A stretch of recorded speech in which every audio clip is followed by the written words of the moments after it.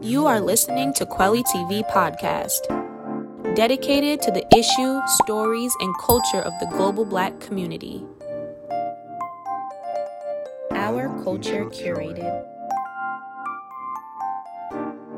I'm really excited to be talking with Samantha. She has 2 films on Quelly TV. I'm really excited that she's here to talk about her films, to talk about her, I call it dark comedy in a way, and some of the messages in her film. So thanks so much, Samantha, for talking with me today. I'm so happy to talk with you. I really love Quelly TV. I love what you guys are about. And I love having access to content that I just cannot get even here at home in South Africa. So, yeah. Oh, thank you so much. I really appreciate that. So talk a little bit about, so you have 2 films, Stiff and The Beast, and they're both comedies, but they're very different.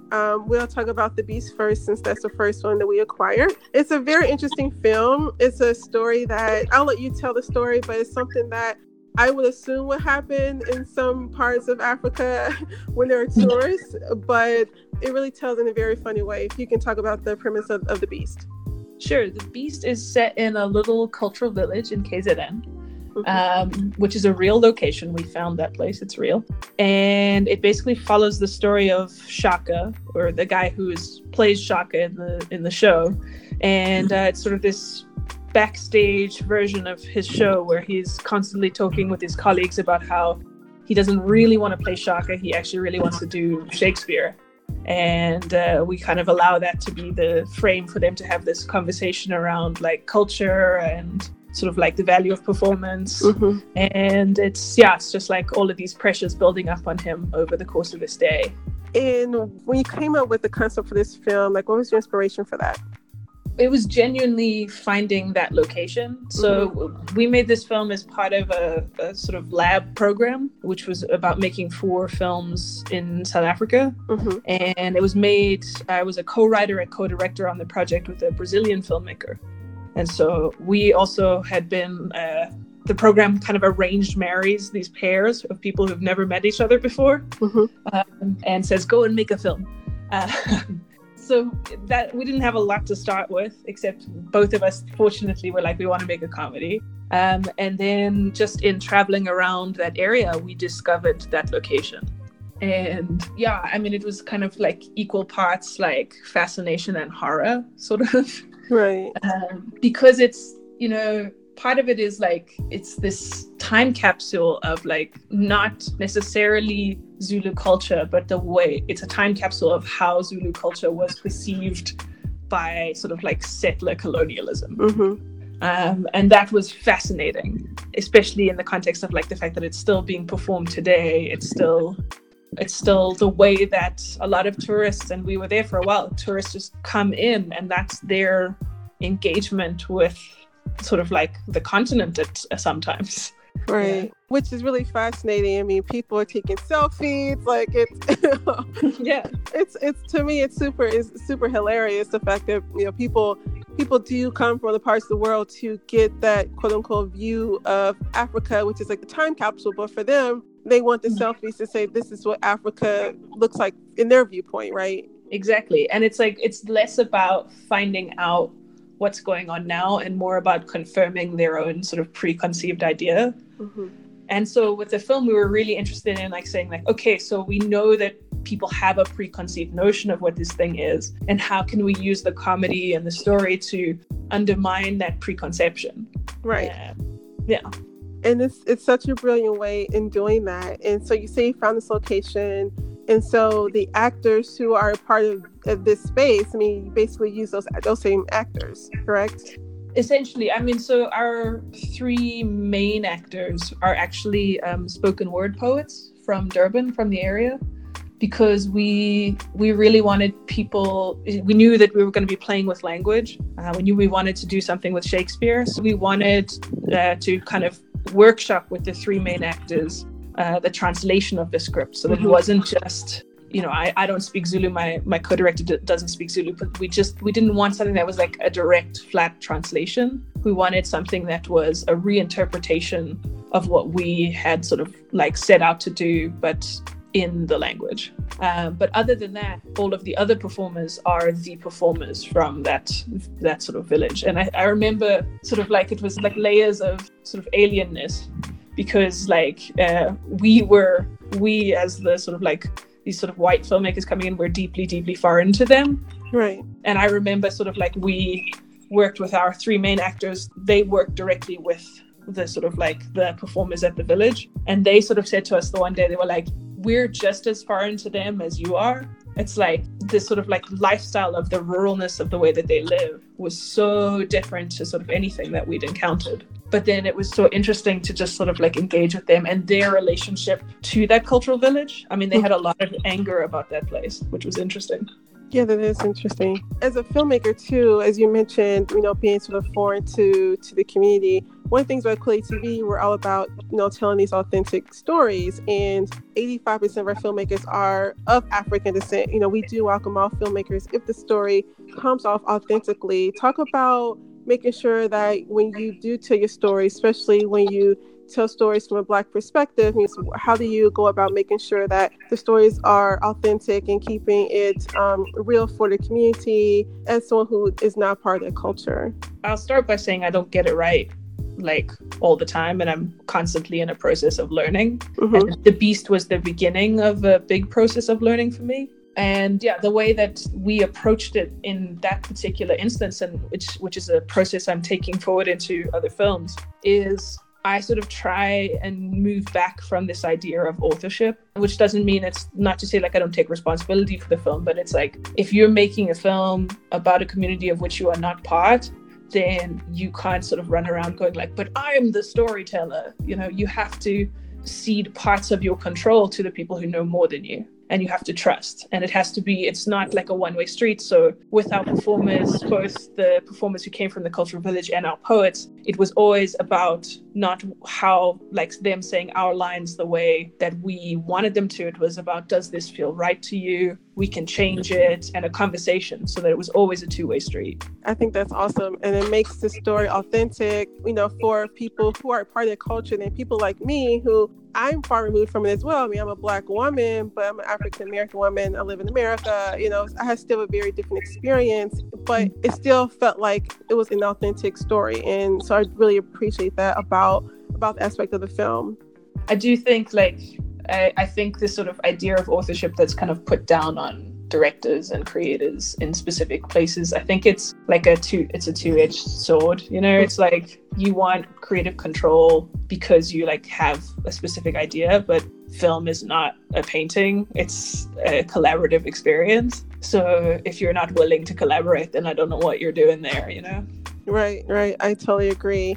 And then there's Stiff, which is a totally different film from The Beast. Talk about the premise of that film. Okay, so Stiff is a story of a socially awkward undertaker in Soweto who has his niece thrust upon him as like an intern. And basically, very early on in the film, his niece manages to sign and accept a body bag, which he thinks contains the body of a famous Black politician, but actually contains the body of an elderly Jewish white man.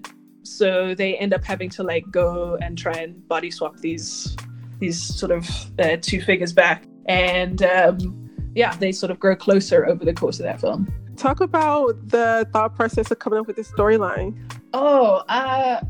This was actually, I wrote this film when I was at film school. And I think I was watching a lot of Woody Allen at the time, which I know is not necessarily the right thing to be saying these days. But I was sort of like focusing in on the idea of this sort of like nervousness and like this sort of anxiety. And I was realizing that it was not a thing I had seen on screen for Black characters ever. Right. I was like, oh, we don't talk about like social awkwardness and nervousness like for Black people. They only fit into like this and this box. And I was sort of like intrigued in like how that would play out in the context of Soweto. Yeah, it's really interesting film, and of course funny at the same time, which is crazy to say because he's an undertaker. I mean, we're talking about someone who buries people for a living, and there's still, comical elements in that film. Do you see yourself as a comedic type of director? Is that the direction you see yourself going in the future? Definitely. I think, for me, like the only way I like deal with life is through laughter. So I tried to write drama a couple of times. It really didn't go well. So I try and stick with what I'm good at. Mm-hmm. I hope. But yeah, it's also, I think laughter in both of those films, laughter disarms the audience and it collapses the sort of distance between the people in the theater and the people who are on the screen, because you immediately connect with someone when you laugh. Right. And so for me, it's a very important tool, especially in telling stories about like places or people that we're not seeing that much. In balancing the comic release within the film, especially the subject matter, if you can talk about as a filmmaker, how do you go about doing that to make that balance in those types of films, especially with the subject matter. Subject matter technically isn't funny. It sort of is, but isn't at the same time. Well, I think it's always like I always like things that are polar opposites. So like that's part of why you've got like, oh, I'm gonna tell a story about an awkward man who's also an undertaker, which is a job where you are not supposed to be awkward. Right. But it's never to.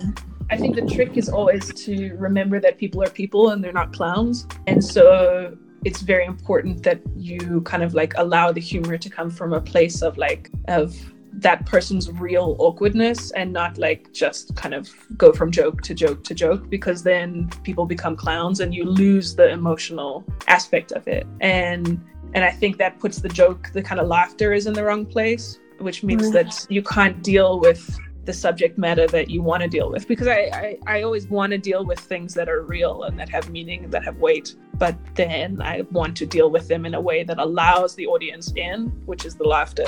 In casting for this, the main character and the niece, they did such a great job in the acting in this short. How did you find them? I've actually seen him in a couple other projects where he's actually another one of our short films as well. So how did you go about casting those two? He was easier to find because I knew him, not personally, but I knew his face, and I knew because I'd seen his work a lot. He works a lot here, Jerry. And so for that, I just sort of reached out to his agent, and I sort of had to do a lot of talking to get that meeting. But for her, that was more interesting because I knew I wanted someone that we hadn't seen. And so it was literally, the casting process was like me putting out a call to like various acting schools, to some of the agents, and yeah, I remember like we did a lot of improv in the audition, and she was great in the audition, but I wasn't like blown away by her. And then I went back to watch the tape of the audition, and I remember suddenly realizing what I hadn't seen in the audition, which is that when you look at her on the camera, she's always doing more than one thing. So like she's saying one thing, but behind the eyes, she can do something else. Mm-hmm. And I was so impressed by that I was just like, yes, she's the one. Yeah. How long did it take you to film that short, as well as The Beast as well? I'm really curious. I think, but the Stiff was 4 days. And The Beast, we had 5 days. We were very lucky with The Beast. Okay, wow. I mean, not a lot of time. Talk about that too, because I think a lot of times when people, especially filmmakers, they're looking to start out, they don't have a lot of resources, and so shooting for a long period of time can be very costly. How were you able to really minimize that budget and keep things tight to produce the project? Well, I was very, very lucky. With The Beast, it was part of a lab, so we had resources. So we had financing from the KZN Film Commission in the region that we were shooting. We had money from our National Film Fund. And all of that was because basically what happened is that it was part of this program that was definitely going to play at the Directors Fortnight at Cannes. So we managed to get all of that financing based on the fact that it was definitely going to play at Cannes. But Stiff was a very different story. Stiff was more about, we had some financing from Focus Features. They had a program for a couple of years where they were doing films in and around Africa. And then the rest was beg, borrow, and steal. I mean, we sort of just like, I managed to make it work with a friend of mine who shot it. He had a camera. We had a little bit of money for equipment and for our secondary crew, but it was really colleagues. And yeah, we just negotiated everything as well as we could. I can only imagine. And that's something I think a lot of filmmakers, independent filmmakers, go through, just trying to find any way that they can to fund the film. What advice would you give to filmmakers who have ideals, but they feel like they don't have the resources to really make it a reality? I think the number one thing that I always say to people is there are so many more programs for financing than you think there are, and you need to like be on the internet looking for those things, applying, getting rejected 100 times but still applying.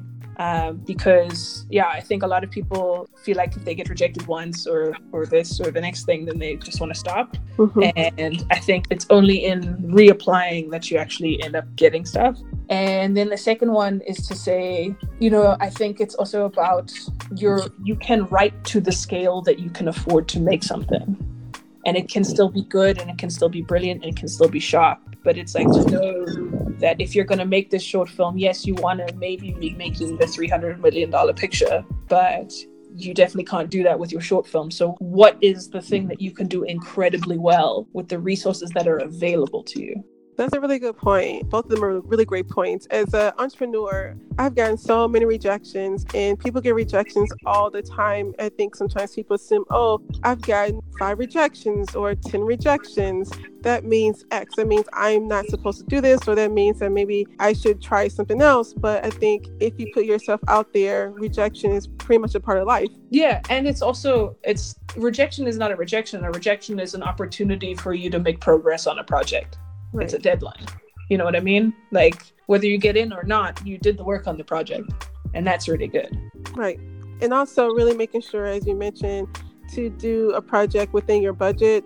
We do meet people who want to do these really fancy sci-fi films where they have $5,000. Like, well, how are you going to make the lasers, the eyes coming out, right? I mean, it's going to come out really awkward if you don't have the funds to execute that properly. So I think it's a really good point as well with really starting off with something that you can truly afford versus going for gold the first bat out without the money. Well, exactly. And it's also like, that's not to say people shouldn't do sci-fi projects. Like I love sci-fi. Right. But it's also like, it's also to go and look at the kind of sci-fi that is more like that is more achievable, where it's like minimal kind of like props and sets and stuff. Like you can achieve so much in a science fiction genre without having all of that flash. Right. Because sometimes science fiction can be a mental thing. It doesn't necessarily have to be with all these different things falling and booms, and I think people can really think imaginatively and how they can make it work. And as a woman filmmaker, have you experienced any challenges with getting funding or putting yourself out there? I know as I talk to a lot of filmmakers, especially those who are of color, they talk about those challenges, but we know as women, there's also another layer challenge as well. I've been very, very lucky. Because I came back from film school at a time when our national fund in particular had a big interest in women. So I've been very lucky to kind of catch that wave in a way, and I feel like my being a woman has actually helped me at the time I came back. But that being said, that's very different from being on set. Where when I was co-directing with my colleague on The Beast, there were things like I would ask a question and they would deliver the answer to him. Wow. And it was never malicious. But you get a sense of how ingrained this sort of way of being is in people. And so I had to really navigate how to deal with sort of asking and demanding for the respect that I was due on that set, but without, sort of like making people feel attacked, because like I knew no one was doing any of that stuff maliciously. No one was even doing it consciously. It was just the way that people behave. Right. It's true. And I think a lot of times people think, that's the woman, so she may be not the main director, but maybe just another person but the man, he's the one who is the main person. I think people assume that men or women, I've dealt with that as well, unfortunately. Yeah. And I think, again, like I was lucky because I was in a space where I had the title, I was the director, but I know from talking to colleagues how much harder it is when you're in a space that you're like a below the line crew member, right? And you get treated. It's very hard to demand respect. Well, you've done such a great job with these 2 films, and people can watch them on Quilly TV. They're short. They're both under 20 minutes long. So it's an easy thing to watch on the subway or on your way somewhere else, as long as you're not driving. We don't want people watching while they're driving, but as long as you're in a stable place where you're not you're like sitting down or something. But before we go, I do want to ask you, because I usually ask filmmakers like a lightning question, and the question is around being authentic. With Kweli TV meaning truth in Swahili, how do you stay authentic when you do your storytelling? So I think, I have to always tell stories that are from me. And so, I can add these abstractions of like a funeral home or this cultural village, but this sort of sense of awkwardness, the sense of pain, the sense of sort of violence, that is ultimately universal. And so it's about how do I arrange this sort of like experience in a way that it's both authentic and strange to the viewer. Awesome. Thank you so much. It's been a really great conversation. I'm so happy that you're on Kweli TV and that you're able to bring some comic relief to the platform in a really great way, authentic way. So thanks so much for doing this and doing this interview. It's been a really great conversation. Thank you so much. It's always great to speak to you. And like I say, I really appreciate what's happening at Kweli. I think it's so cool. Thank you. Thank you so much. Check her out on Kweli TV. Stiff and the Beast. Thanks so much, Samantha. Thank you. Bye. Bye.